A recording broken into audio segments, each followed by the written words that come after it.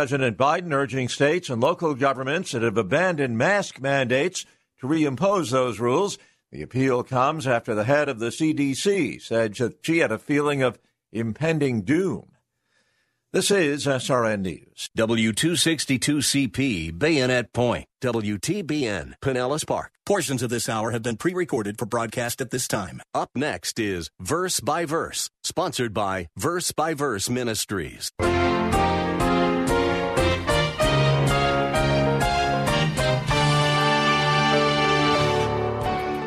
The world remains blind to the truth about God, but they can see Him in the way we behave towards one another. That's why it's so horrible when there are unloving church splits. The world sees that. Or when the world sees Christians suing one another. What a horrible testimony. The world is spying on us, whether we like it or not. They are judging Christ by the way we treat one another in the family of God. This is the last message in this great series on the book of 1 John about our assurance of salvation. You're listening to Verse by Verse Radio, a ministry of Lakeside Community Chapel in Clearwater, Florida. Our teacher is Pastor Steve Kreloff. Here he is with today's message.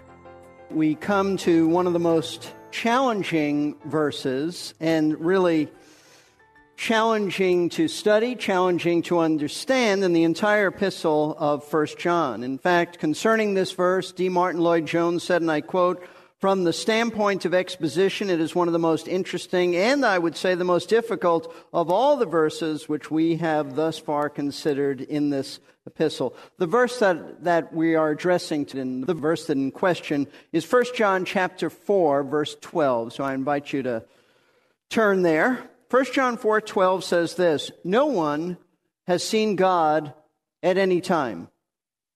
If we love one another, God abides in us, and His love is perfected in us." Now, what is so challenging about this verse is that it seems to come out of nowhere. It just seems to come out of nowhere. It's so unexpected to the point where one Bible teacher noted that it has the air of being misplaced. Now, it's not misplaced, but it looks like it's misplaced. What he means by that is that it is so abrupt, it doesn't seem to fit in. It doesn't seem to fit with anything that John has been saying. In other words, it is a statement that doesn't seem to have a context, no connecting link to what John has been teaching. However, I would suggest to you that it is only on the surface that it appears to have no connection to what John has been teaching, but in reality, it is very connected and very pertinent to what the apostle has been teaching his readers and by way of application been teaching us. So let me remind you of what we have been studying and the message of the passage that we last examined. I want to read to you verses 7 through 11. "Beloved," John says, "let us love one another, for love is from God, and everyone who loves is born of God and knows God. The one who does not love does not know God, for God is love. By this, the love of God was manifested in us, that God has sent His only begotten Son into the world so that we might live through Him. In this is love, not that we love God, but that He loved us and sent His Son to be the propitiation for our sins. Beloved, if God so loved us, we ought also to love one another." And then he says, "No one has seen God at any time. If we love one another, God abides in us, and His love is perfected in us." Now, it's obvious from just a casual reading of these verses that John's message has to do with loving the brethren. I think that's rather clear. It's certainly clear from the start of the passage. Verse 7 tells us, "Let us love one another, for love is of God." This is a command for us to love one another, meaning other believers. He's not saying don't love the world. He's just focusing on loving other believers here. We are to love them in Christ. And then he reiterates that this is certainly the primary message of the passage when he states in verse 11, "Beloved, if God so loved us, we ought also to love one another." So he is urging us, commanding us to love one another. So I think it's safe to say that loving one another, loving other Christians, is what John wants us to do. That's what he's emphasizing in this passage. However, this issue of loving our fellow Christians has been taught by John before. This is not the first time that he's dealt with this issue. He's dealt with it before because, as you know, as we've gone through 1 John, there are a series of tests that John gives, tests that we are to apply to ourselves to see if we pass, to see if there's evidence of Christ having regenerated us. There are basically 3 tests throughout this letter. Number 1 is the test of obedience. Do we desire to obey?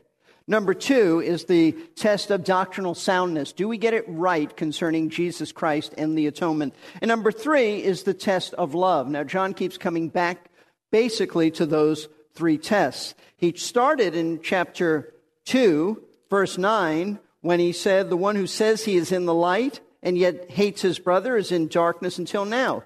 The one who loves his brother abides in the light, and there is no cause for stumbling in him. So that's the test. If you love the brethren, it's proof that you are one of God's people. If you don't at all, then you walk in darkness. You're not born again. He reiterated the same thing, adding a little bit more in chapter 3, verse 14. We know that we have passed out of death into life because we love the brethren. He who does not love, meaning love the brethren, abides in death. Then John goes on to define and explain what he means by loving one another. Verse 16, we know love by this, that he laid down his life for us, that we ought to lay down our lives for the brethren. He defines love as laying our lives down for one another. Not necessarily physically laying our lives down, but daily giving up ourselves sacrificially for others. And then he defines it even further when he says in verse 17 and following, whoever has the world's goods and sees his brother in need and closes his heart against him, how does the love of God abide in him? Little children, let us not love with word or with tongue, but in deed and in truth. We'll know by this that we are of the truth, and will assure our hearts before him. So he explains that love is not just talking about it. Love is doing something. Love is giving of ourselves and our resources to help one another. So John has already spoken in this epistle about Christians, about loving other Christians as an objective test, as the evidence for whether we really have come to know Christ, because he says true Christians do love the brethren.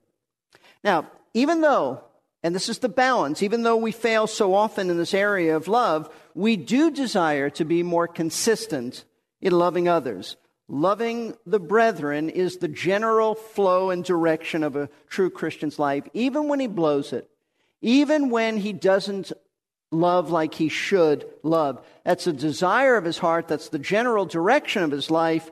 That is what characterizes him, even if he fails a number of times. Now, what makes John's teaching about love here in chapter 4 so special and really a little unique is that in these verses, John explains to us why we should love one another. He commands us to love one another, but he tells us why. He takes it a step further. That is to say, he explains to us, beyond helping us gain assurance of our salvation, why it is so important that God's people love one another.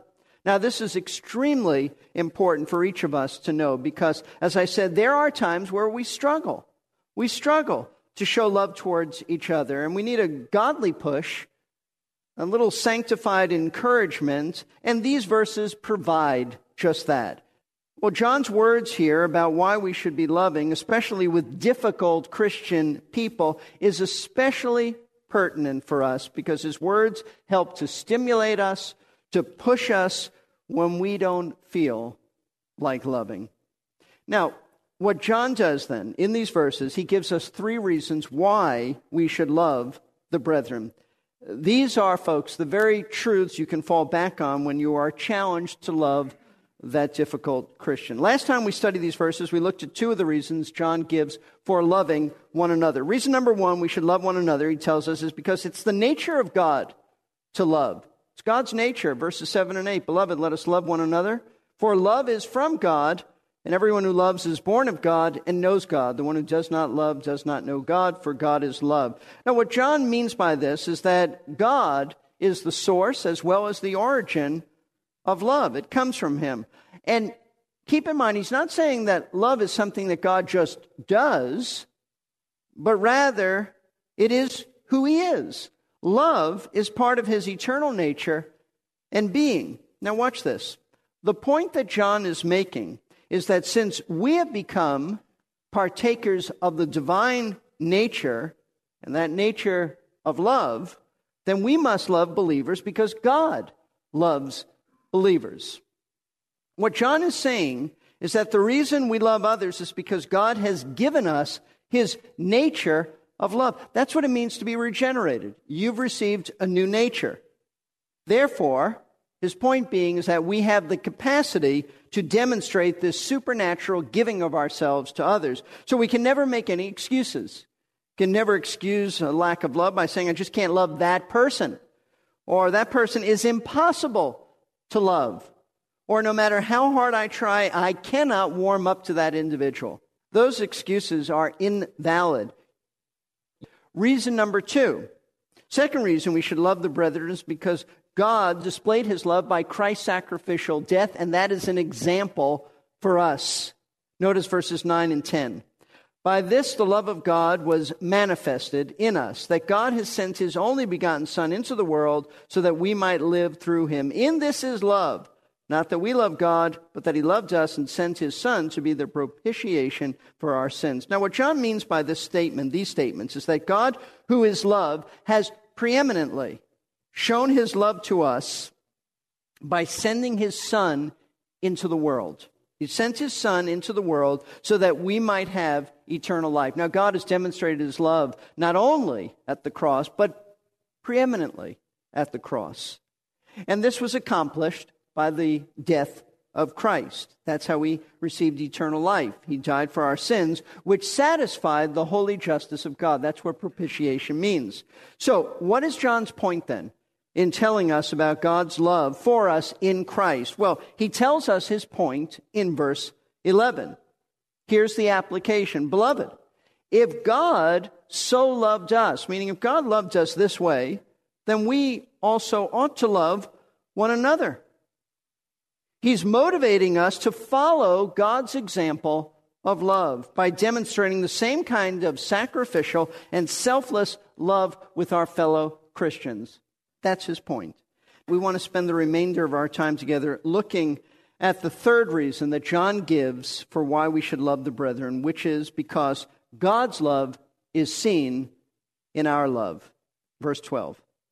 No one has seen God at any time. If we love one another, God abides in us and his love is perfected in us. John starts off by making a statement that does not seem to fit his argument. And that's the question. How does it fit? Why is it here? Well, he starts off by saying that no one has seen God at any time. We read that and we need to pause and ask ourselves a couple of questions. Number one, what does he mean by this statement? And number two, why does he say it here? How does it fit in? Because if you don't fit things in, you really won't understand the Scriptures.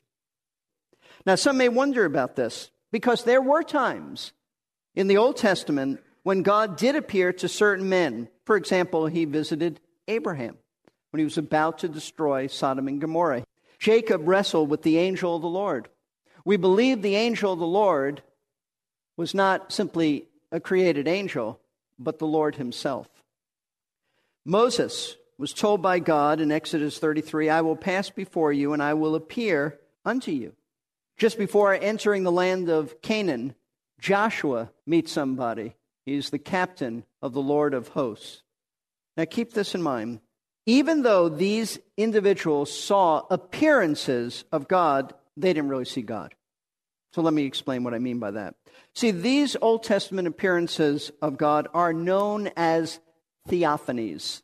Theophanies. The word theos is there, meaning God. It means a theophany is an appearance of God in human form for the benefit of people. As James Montgomery Boyce explains, and I quote, the Old Testament theophanies did not involve the full revelation of God as he is, but only a suggestion of what he is in forms that a human being could understand.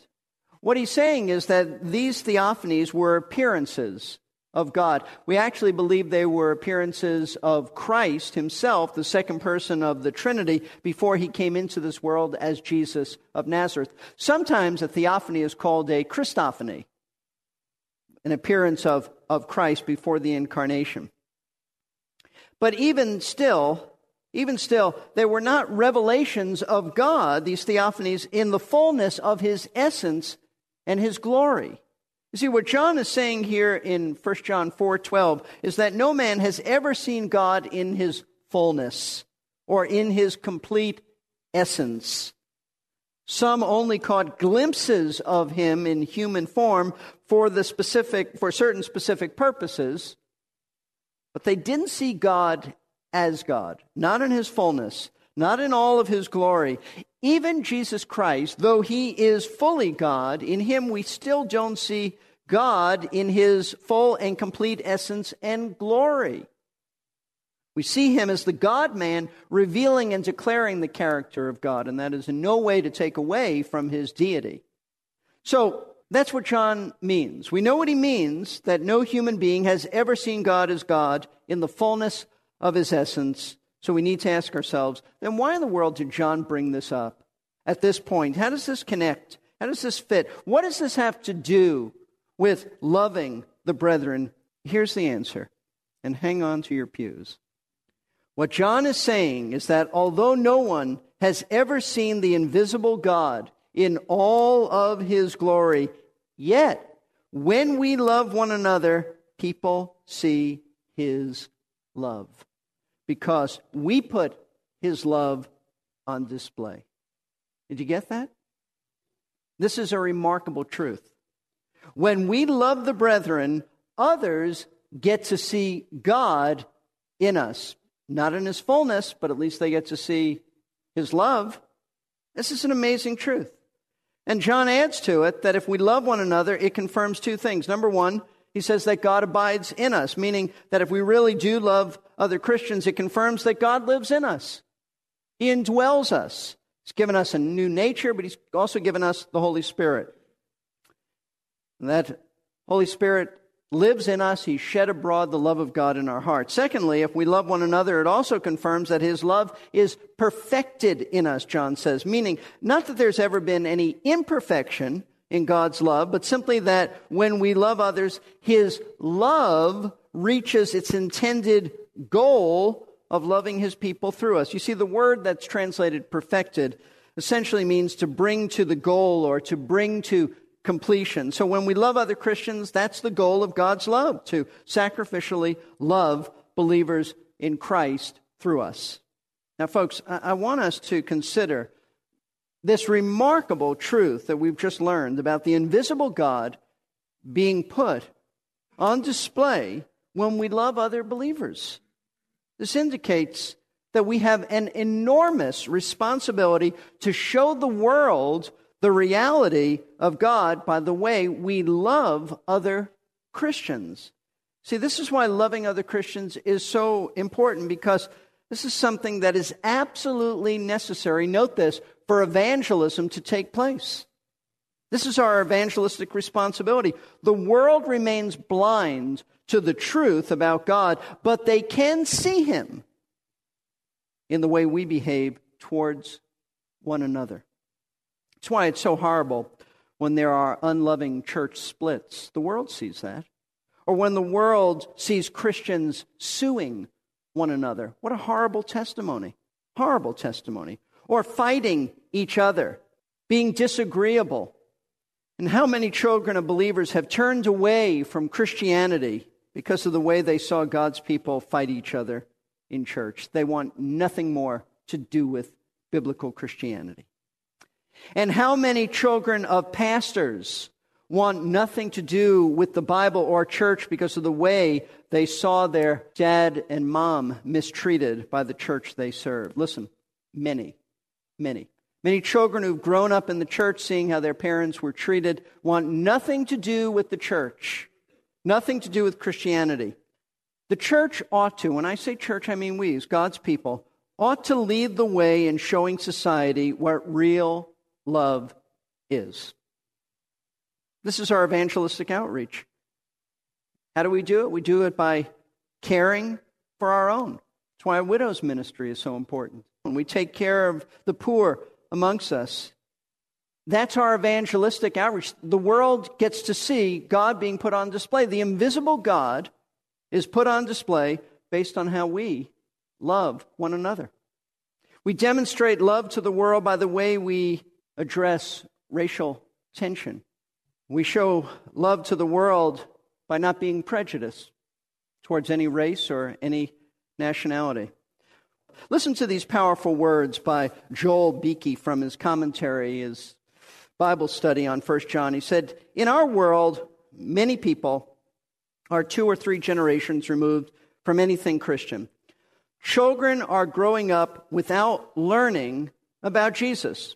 The Bible remains closed inside and outside of many churches. Many unconverted people do not read the Bible, and they do not sit under the preaching of God's Word. The only way they will learn about God is to see Him in Christians." Folks, do you remember what Jesus said in John chapter 13, verse 35? He said, "By this all men will know that you're my disciples if you have" what? Love towards one another. So this puts loving each other in an entire new light. It's not just about you. It's not just about me. It really has nothing to do with how we personally feel towards that other Christian or whether or not they are easy or difficult to love. We have to love them for the sake of the gospel. This is how the unsaved of the world catch a glimpse of God as they see His love in action. Now, it's not the only thing we do. We obviously have to explain the plan of salvation to them, but you can explain the plan of salvation all day long, and yet if you don't demonstrate love towards another believer, you lose all credibility. Yes, Christ will forgive you and transform your life, but I hate that other Christian. There's no credibility in that. So meditate on this truth. You go from here, think about this, and ask God to help you to be the best testimony for Christ that you can be by putting His love on display. This is an incredible truth. I challenge you to memorize it, to meditate on it, to incorporate it in your life, and to never consider that it's of no consequence how you treat one another. It's of great consequence. So what have we learned in our study in this passage? Let me sum it up by saying we've learned that there are 3 reasons we ought to love God's people. Number 1, because God is love. It's His nature to love, and His nature is in us. That's why we ought to love. We have the same nature. Number 2, because God has loved us in Christ and has set an example for us to love as He's loved by giving ourselves to others. And number 3, we love others because God and His love are seen in the way we treat others. We actually have the opportunity, as I said, to put on display the invisible God by our love. Now, I ask you tonight, do you have a desire to love Christians? Or doesn't it mean anything? You have no desire, no interest. If that's true, then you are not a believer. If you have no interest in loving other Christians, if you can easily float into the world and never be with another Christian again and you just be fine, then you are not a believer. You need to be born again. If you do love other believers and you long for their fellowship, and being in the world is challenging, and you don't want to be only amongst the unsaved, you do want to be with God's people, then you're a believer. Now go forth and love one another for Christ's glory and honor. Let's pray.